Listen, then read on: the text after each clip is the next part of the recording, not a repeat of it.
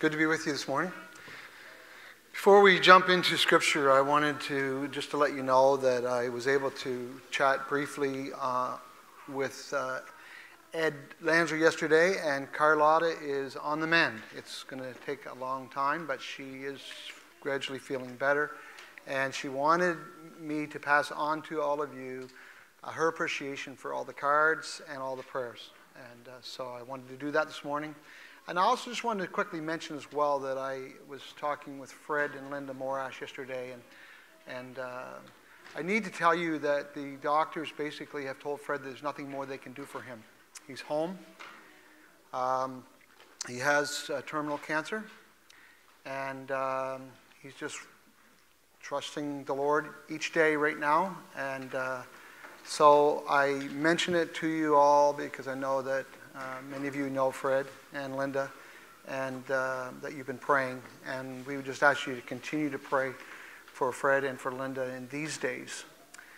I'm not sure if he was able to tune in today or not, because we did have some glitches early on in our live stream getting online, which happens sometimes. But why don't you just pause and pray with me right now? Would you do that?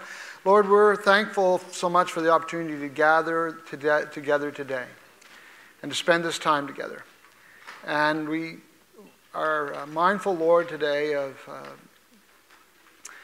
the individuals that make up our family, and the families that make up our family of families, and those who have special needs. And we just think about them especially this morning. We pray for Fred, that you would give him all the grace that he needs, Lord. Comfort, assurance, reassurance. Lord, we do ask for healing, because that would be from our perspective, that would be the greatest thing that you might do for him today. But we also know that you have a plan, and that you're going to work your plan. And so we pray, Father, that you would just touch him, touch his body. We pray for Linda. We pray for peace and comfort and for healing for them. We thank you for what you're doing in Carlotta's life, and we pray for Ed and Carlotta this morning, that you would continue to bless them and encourage them. We pray for Dave and Laura Bezanson, and for Agnes McKinnon, and Lord, just for others this morning who really need a special touch from you. And I know there are more, and I worry, Lord, when sometimes when we pray for some, we maybe forget others. But Lord, we are very encouraged by the fact that you know all of our needs, and you know the very hairs on our heads, and you have them all numbered, and not a sparrow falls to the ground without your notice. And so, Lord, we're thankful for these precious truths, that you love and care for us so much, that we just lift up your people. We pray that you would bless and encourage your people today. And as we turn and dig into Scripture this morning together, we pray that you would use it to bless and to build your church. Lord, we pray you would speak to our hearts, and that we would have ears to hear this day. We pray in Jesus' name. Amen. All right, are you ready to do some learning today? Oh, thanks.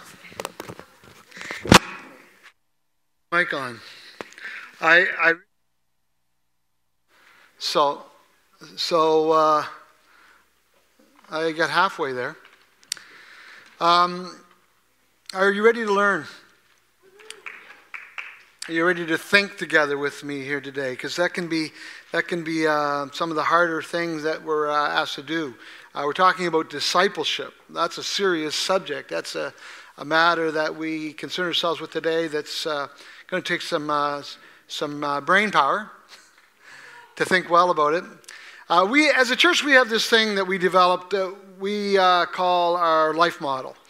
It's based on three biblical components, three aspects or functions, or we don't even know what to call these things, but these things that are represented by the I and the groups and the body. Three aspects of our lives, our individual lives, our group lives, and our the body, our church family as a whole. And we gather like we are here today. And then there's those three core values of truth, community, engagement. And we in the diagram, it has head, heart, and hands. That's just a metaphoric way of referring to those three aspects of our lives. Our head representing how we receive truth. Our hearts representing how we belong to the Lord and to each other and what that means to us. And then engagement, our hands, what we do. And so it's knowing, being, and doing is what it is. And so, and then there's those three developmental stages of the process of discipleship referenced by the words call, equip, and send. And we recognize that as the way that Jesus interacted with his disciples. And the thing about that last part, the call, equip, send part, is I want to just go over that just a little bit with you all here this morning because of the way it relates to the passages that we're going to be looking at over the next 3 weeks.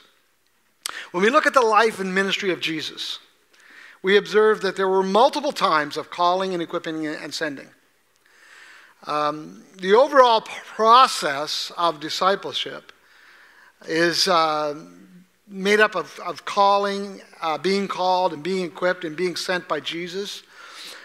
But it's not like Jesus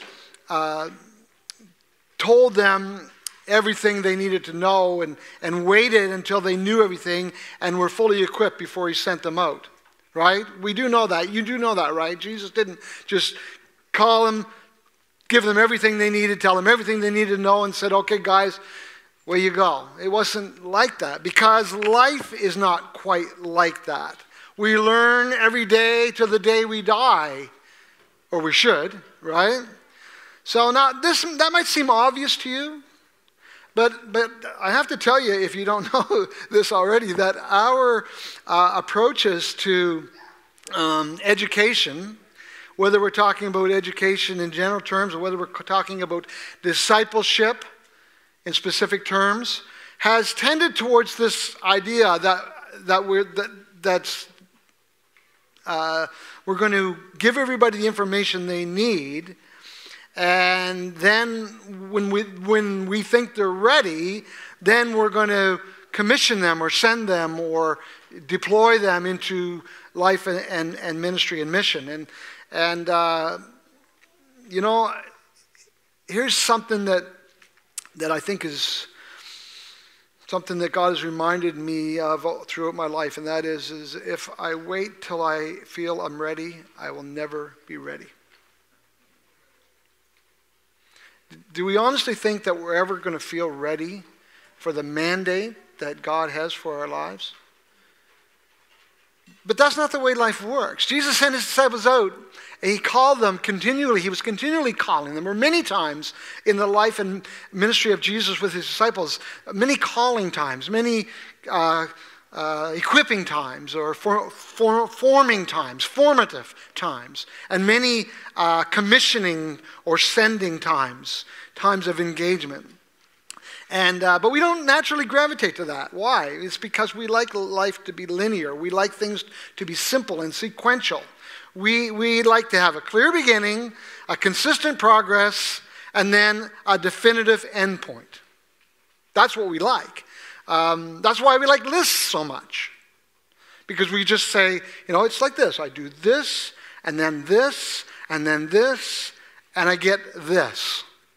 You could refer to that as a formula as well. And I have to tell you today, if you don't know this, that there is no formula to the Christian life or to life in general. Life does have a progression, and I'm thankful for that, but it's not always sequential.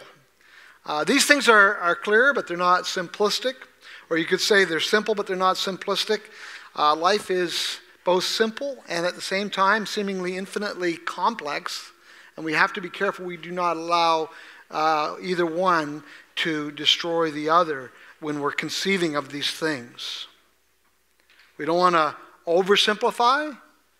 We don't want to ignore the fact that there is a simplicity, but yet an amazing complexity to life. Now, I'm sorry if that all sounds very theoretical and everything to you. It's hard for us to conceive of these things. These are conceptual ideas that are relate to our lives, it's not easy, and it's hard to put these things on paper. It's hard to put these things into some kind of a diagram. With that, their model, the diagram that we had up earlier, you might have noticed that it consists of circles, but we also have arrows in there, and those arrows are meant to somehow create a sense of progress. I was thinking we should have arrows on that line that has the world on it there. There should be an arrow pointing up there, because we are making progress. You know, as the mission of Jesus goes forward and as our lives move forward, there is progress, but there's also a lot of repetition and a lot of reinforcement.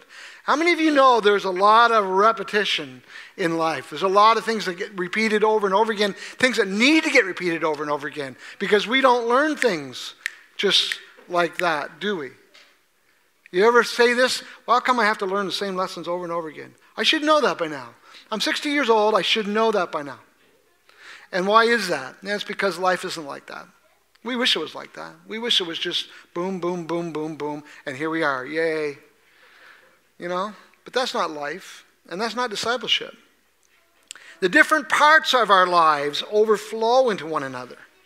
They're interconnected, and when we're teaching about this thing that we call our life model, it's important to remind ourselves that how everything is integrated. It's all integrated. I think about the relationship between engagement and mission, or engagement and being sent. There's a lot of relationship between those things. And so as I've thought about these encounters this past week or two that Jesus had with his disciples between his resurrection and his ascension, it's been really driven home to me forcefully the significance of these particular encounters. And the reason is twofold.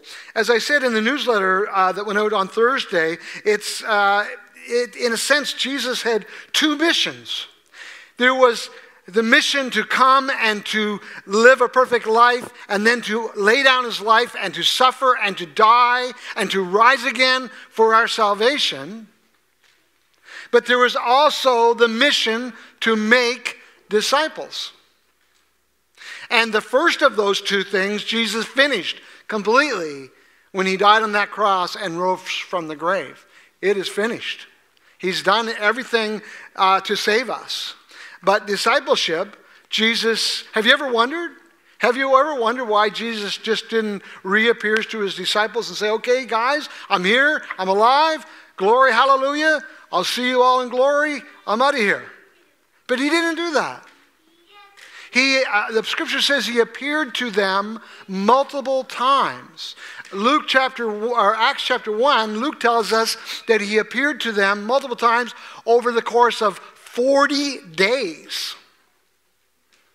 Those are the instances that we're looking at in these next 3 weeks, as Josh mentioned a few moments ago. And what makes them significant is two things. One, these are the last times that Jesus will spend with his disciples before he leaves the planet. The other thing that makes it significant is that they are representative, and in some ways not unlike the other times that he met with them, those formative times, those learning times, all those times over the course of those last 3+ years that he spent with them, day in, day out, teaching times and learning times and growing times and forming times, discipleship times. And then there's this. Every other account or encounter prior to these times, Jesus was teaching and forming people that did not comprehend either his suffering and death or his victorious resurrection. They didn't get that at all. So, is he going to change up his approach to discipleship now? Is he going to change the way he interacts with them now? Is he going to basically show up and say, okay, guys, forget everything I told you, because it's all new now. I'm alive. I died for your sins and I'm alive. And of course, you know that's not going to happen. Because these encounters that we're looking at today and next Sunday and the Sunday after are times of calling, times of equipping, and times of sending. There are times about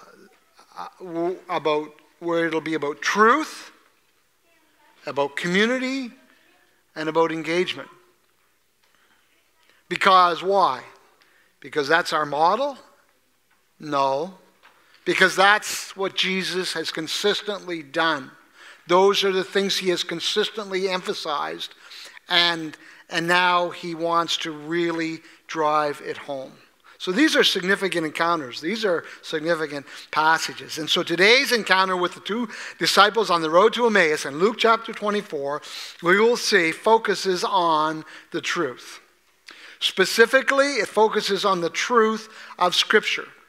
Next week, we're going to be talking more about community or love. That's the word Jesus used in Mark chapter 13. By the way, these three core values of truth, community, and engagement are taken from those three passages in John where Jesus lays out the markers of discipleship. He calls them truth, John chapter 8, love, John chapter 13, and he uses the word fruit in John chapter 15. But fruit, the word fruit in an agrarian culture was a metaphor for what? Productivity. In other words, we relate that to the idea of making a difference in the name of Jesus in the lives of other people. That's what we mean when we talk about engagement. That's what we mean when we talk about being sent into the world, in the world but not of the world, serving in Jesus' name, making a difference in people's lives. Is that important to you? It was so important to Jesus. These things are of the greatest concern to Jesus. And whatever words we use, we're talking about knowing, being, and doing. That's the nuts and bolts of life. And discipleship, being a disciple of Jesus, is concerned with the nuts and bolts of lives. It's where we live. It's how we live. And we're thinking here about how we are being made and making disciples for Jesus. So these narratives, they're really quite something. They're called appearances in in Acts chapter 1 and in other places. They're called appearances, and they obviously were those instances where Jesus appeared, resurrected with and for his disciples. But he did much more than appear. They are formative times of disciple making. And they need to be formative times of disciple-making in our lives. And I hope they will be as we look at them together. Luke chapter 24. Today we are in Luke 24. And we're going to be looking at verses 13 through 35. I hope you have your Bible there and ready and open and ready to go. Luke 14, 13 to 35. That very day, two of them were going to a village named Emmaus, about 7 miles from Jerusalem. What day is that? That very day, what day? The day the women found the tomb empty. If you look at the first 12 verses of Luke 24, that's what it's about. The women go to the tomb expecting to do something with regard to further preparing the body of Jesus. And when they get there, there is no body of Jesus because the tomb is empty. So here are these two disciples heading for Emmaus that very day. Now, it doesn't tell us why they were heading to Emmaus, but you have to wonder why they would be making this trip, don't you? Luke says it was 7 miles. That's a fairly good trip on foot. 7 miles away from Jerusalem. And the location of this town is not known for certain. It's disputed by historians and archaeologists alike. There are traditions of the site that include a number of possibilities. But it's interesting, the word Emmaus means warm baths. And maybe that's why they were heading there. Maybe they were saying, man, I need a warm bath. I could really use a hot bath.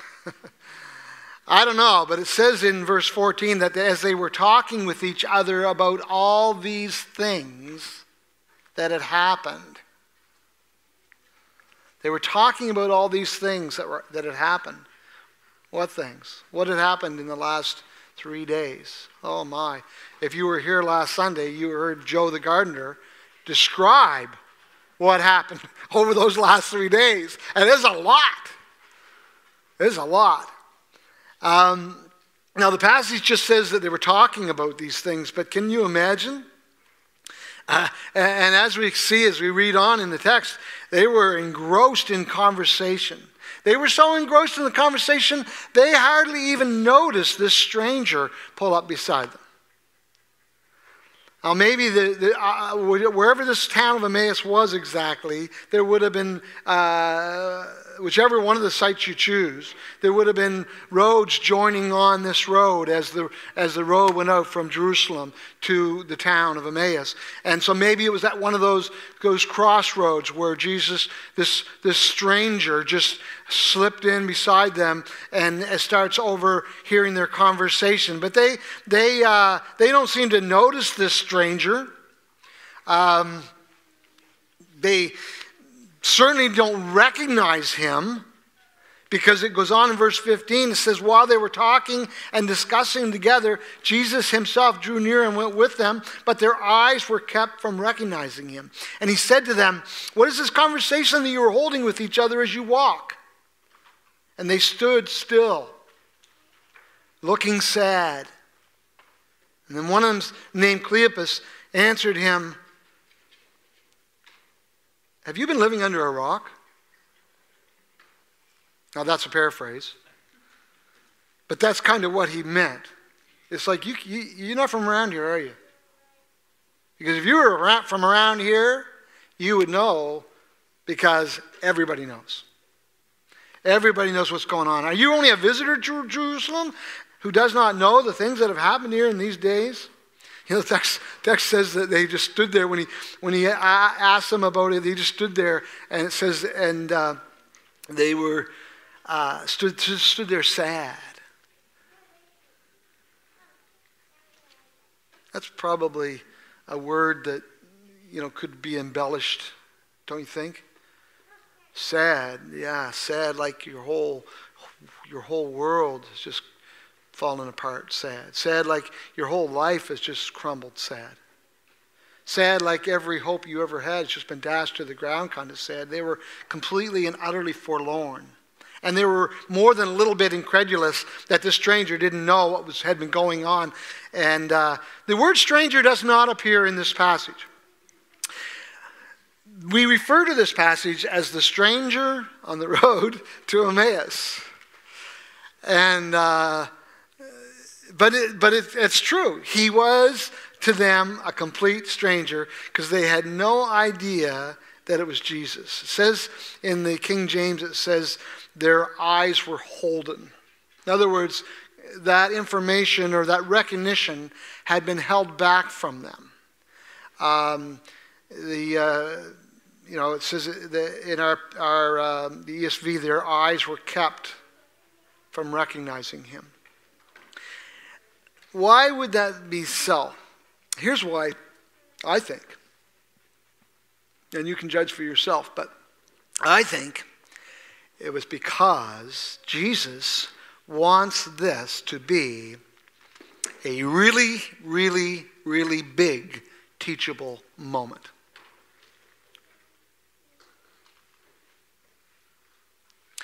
They say to him, you're obviously not from around here, because if you were from around here, you would know the things that have been going on around here. And he says to them, what things? What things are that? Is that? It strikes me that he just lets them talk. It's like Jesus is still asking questions. We've seen for the last 3+ years, as Jesus has been forming his disciples, how much he loved to simply just ask people good questions so that they had to really think hard. And that's what he does here. He says, what things? In other words, tell me about it.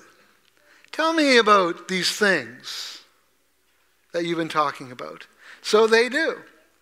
Verse 19, he said to them, what things? And they said to him, concerning Jesus of Nazareth, a man who was a prophet, mighty in deed and word before God and all the people. It's very interesting that they describe him as a prophet, isn't it? Not as the prophet. Remember the woman at the well, John chapter 4. We know that the prophet comes, the prophet, Deuteronomy, Moses. A prophet will rise up after me, like me. You listen to him. And she said, I know that a prophet's coming. He's going to tell us everything. He's going to be the prophet, the priest, the king. But they say, we know, he was a prophet. But they didn't refer to him as the prophet. Why? Because all their hopes have been dashed.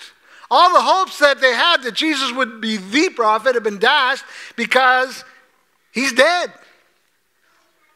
As far as they're concerned, Jesus of Nazareth is dead. And he was crucified, verse 20.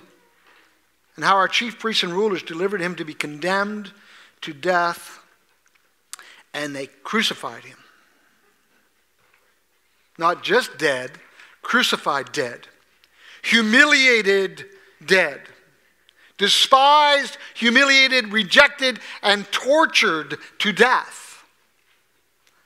It didn't go along with their messianic hopes at all. It was the exact opposite. They'd hoped that he would be the prophet, the Redeemer, the Messiah King. And then it says, and besides all this, it's now the third day since these things happened. It seems Jesus said something about the third day, right? What did Jesus say about the third day? Well, when you read through the Gospels, we see that he said over and over again, the Son of Man is going to be delivered over and betrayed into the hands of the Gentiles, and he's going to be crucified, and he's going to rise again the third day. And he told them that over and over again. But they didn't understand that. All that seems to mean to them right now is 3 whole days to live in despair, completely dejected. I got to get out of here. I'm out of here. I'm leaving town. You with me? Let's go find some place and have a hot bath. Haven't you ever wondered what they were doing heading out of town? I mean, Jerusalem was where everything had happened, and it's the place to be if you're expecting a resurrection. So the simple truth is, they're not expecting a resurrection. And we need to understand that to really understand this passage. Because here they are, heading out of town, right after the women have just come back from the tomb saying it was empty. Right? Verse 22, moreover, some women of our company amazed us. They were at the tomb early in the morning, and when they did not find his body, they came back saying that we have seen a vision of angels who said that he was alive. What? What on earth were these guys doing? The women find the tomb empty, and they have an angelic vision, and the angels tell them that Jesus has risen from the dead and he is alive. That's not the time you want to leave town, is it? What does all this mean? Well, I think it means, for one thing, that faith doesn't come easy. Especially faith in the resurrection.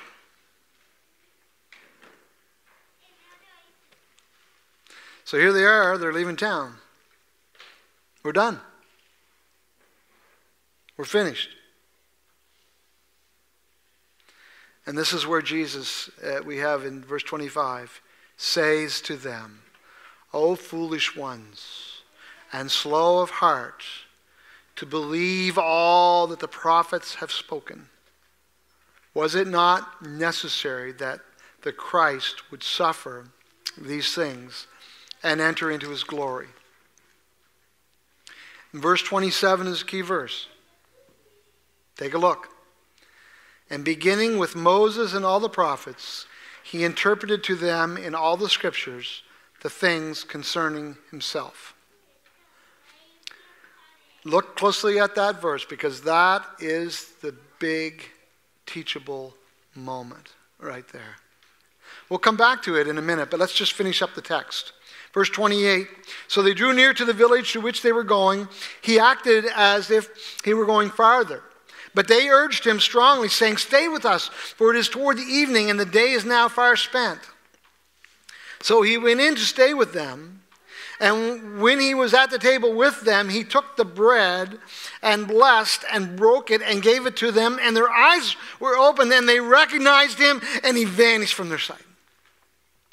And they said to each other, did not our hearts burn within us while he talked to us on the road, while he opened to us the scriptures?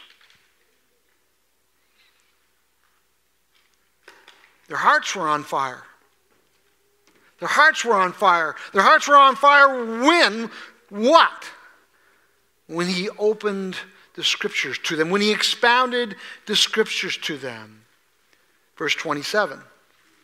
And beginning with Moses and all the prophets, he interpreted to them in all the scriptures the things concerning himself. In other words, before they even had the realization that Jesus was alive, the scriptures are being expounded to them, and their hearts are on fire. That's a really important detail, because Paul will later write these words. He will say, faith comes by hearing, and hearing by the word of God. Why would Jesus make this point? Why would he set up this teachable moment? What is he trying to convey here? What does he want us to take from this? Is it not that the power of the Word of God? How does faith come to us? Does it come to us through eyes of flesh? Is faith by sight? Or is faith by hearing the Word of God? Because I think this is the teachable moment. Verse 33 and 34 and 35 says, and they rose that same hour, and they returned to Jerusalem, and they found the 11 and those who were with them gathered together, saying, the Lord has risen indeed, and he's appeared to Simon. And then they told what had happened on the road, and how he was known to them in the breaking of the bread. That's probably significant. That it was in the breaking of the bread that God opened their eyes, or God used that to open their eyes. We're not sure why all that might be, but I just can't help but think about how many times Jesus would have broken bread with his disciples, and when it says that he broke the bread, he would have taken the lead. It was a place to lead in the mealtime by the breaking of the bread was to take the lead. And so he would have taken the lead and broken the bread. And when he broke the bread, do you think he gave thanks? Of course he gave thanks, because Jesus always gave thanks every time he broke bread. So here, picture this. He takes the lead, takes the head of the table, breaks the bread, gives thanks, and breaks the bread. And that's when they knew. That's when their eyes were open and they realized who he was. And then he vanished immediately from their sight, it says. I want to go back to verse 27 with you, because I think that really is the key to this passage, and it's the emphasis of the passage,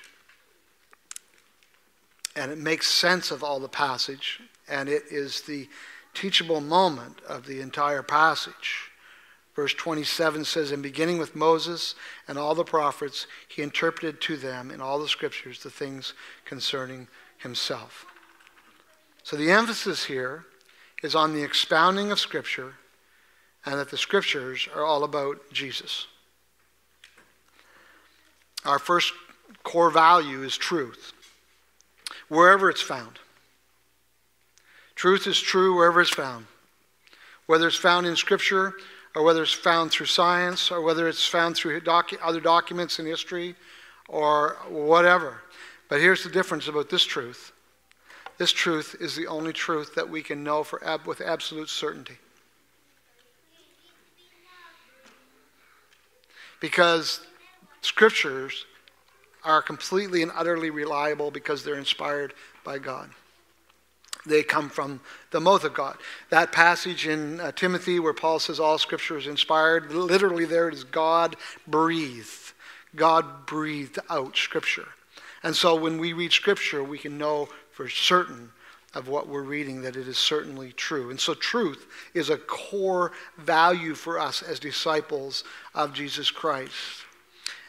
Where is your faith this morning? Where is your faith this morning? I hope it's not in some experience that you've had.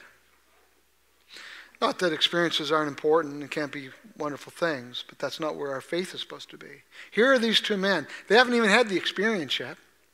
As far as they're concerned, Jesus is dead. But God used his word, the expounding of his word. You know, instead of Jesus saying, "Hey guys, it's me. I'm alive," he says, "Let's do some Bible study." That has to be significant. And it is significant. It's of the utmost significance. Because it means that our faith needs to be in what God says. Our faith needs to be in what God says. We need to be people of the book. You know, we've just spent a year and a half from September of 2018 to March of 2020 when COVID hit, going through the entire Old Testament. And I was thinking recently about some of the things that we learned and some of my favorite things. And my mind goes back, and it's too many, you know, obviously to think through or recount. I'm not going to even attempt to do anything like that this morning. But one of the places my mind went to was the book of Ruth and the Goel. The Goel, the kinsman redeemer. Did you hear what these guys said? They said, "We thought he was going to be the one to redeem Israel."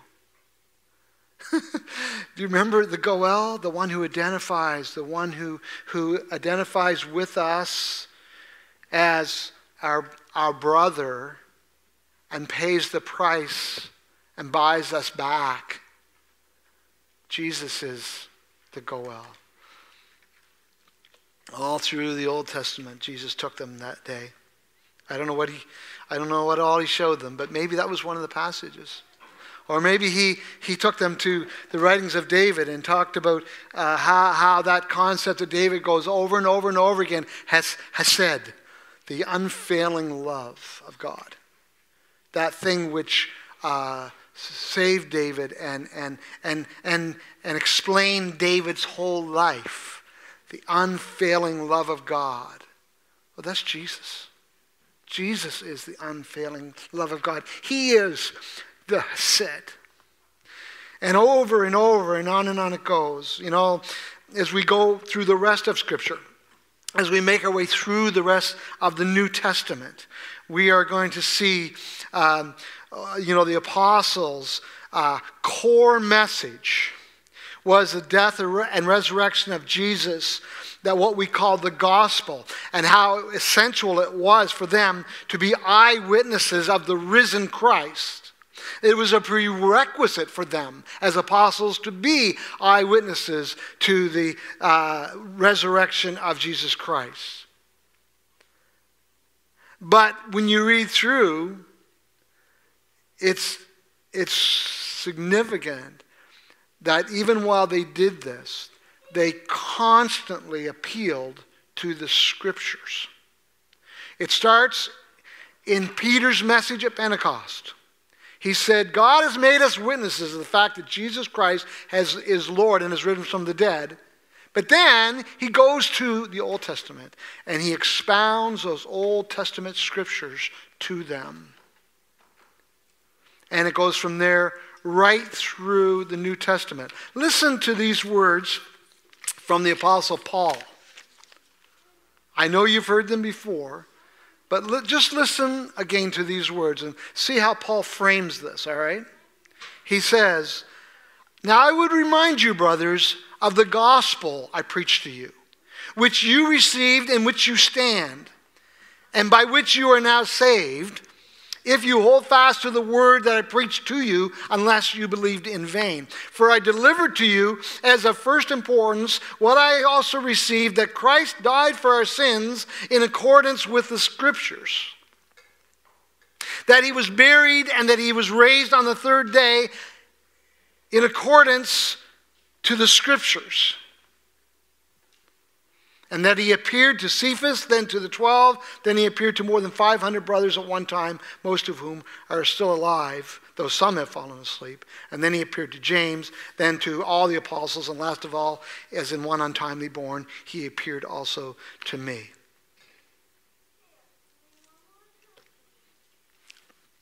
What am I trying to say to you this morning? What I'm saying is that our faith needs to be in the Scriptures, what God says. And the Scriptures are all about Jesus, which means our faith is in Jesus, but it comes by our reading and depending on what the Word of God says. Next Sunday, we're going to be in John chapter 20 and 21, where the story of Thomas is there. You remember Thomas? He said, I can't believe. I can't believe what you're telling me. And 8 days later, his disciples were gathered, and Thomas was with them, and the doors were locked, and Jesus came and stood among them. He said, "Peace be with you." Then he said, "Thomas, put your finger here and see my hands. Put your hand and out your hand and place it in my side. Do not disbelieve, but believe." And Thomas answered him, "My Lord and my God." And Jesus said to him, "Have you believed because you have seen me? Blessed are those who have not seen and yet have believed." That's us. Why would we believe when we haven't seen? And the answer is because we've heard. What have we heard? We've heard the Word of God, Scripture. And then John says in the text there, Jesus did many other signs in the presence of the disciples, which were not written in this book. But these are written so that you may believe that Jesus is the Christ, the Son of God, and that by believing you may have life in his name. The resurrection is the greatest miracle ever. And it's the greatest miracle that Jesus performed. But it wasn't the only one, was it? Jesus did hundreds of miracles, maybe thousands. And how many of those did you see? None. Do you believe them? Do you believe they happened? Why do you believe they happened? As Christians, we need to have truth as a core value. And the truth of Scripture is the most important truth there is. It's the only truth that we can depend 100% absolutely on. And we need to be people of the book. Where is your faith today? What are you counting on? What are you consuming?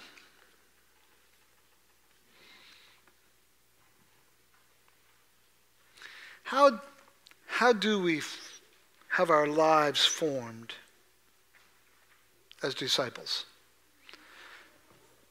Because when we talk about discipleship, we're talking about life change. How do our lives change? How do we actually grow as disciples? Remember what Jesus told the devil? It's written back in Deuteronomy, devil.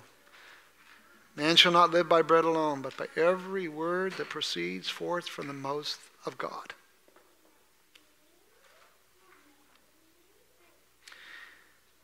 his instruction, coming to know and depend on his word, his promises, which are all about Jesus. What time is it? 10:02? We're going to stop right there. That's a good end point. What are you depending on today? Where's your faith? What are you counting on? What are you consuming? We need to be people of the book. Are you a man of the book? Are you a woman of the book? Are you a young person who knows, loves, reads, and studies Scripture? I hope so. Because that is absolutely, completely essential if we are going to be disciples. If we are going to be made as disciples or make disciples, we need to be in Scripture. Will you pray with me this morning to that end? Lord, I thank you for your word today. I thank you for giving it to us. I thank you, Lord, for the written word that comes from your mouth and is so precious to us. We have your will. We have your record of historical events, especially the events that form the basis of our salvation, the life, death, and resurrection of Jesus. And we have all of the instruction for living that comes to us from your word, calling us and pointing us to Jesus Christ, our Lord and Savior, who is our all in all. Everything we need, everything we could ever need. Lord, we pray that you would make us people of the book. I ask for your people today, Lord, that you would make us people of the book. I pray for anyone who today who may be tuning in and maybe they've never put their faith in Jesus Christ. But I pray today, Lord, that they would hear the words of this passage, these passages of Scripture, and that you would create faith in their hearts, that you would take off the things that hold their eyes and give them sight, spiritual vision, faith. That you would create faith in Jesus in people's hearts this day. Make us followers, Lord. Make us followers who make followers of you. Make us people of the book, we pray. Thank you for your word. In Jesus' name, amen.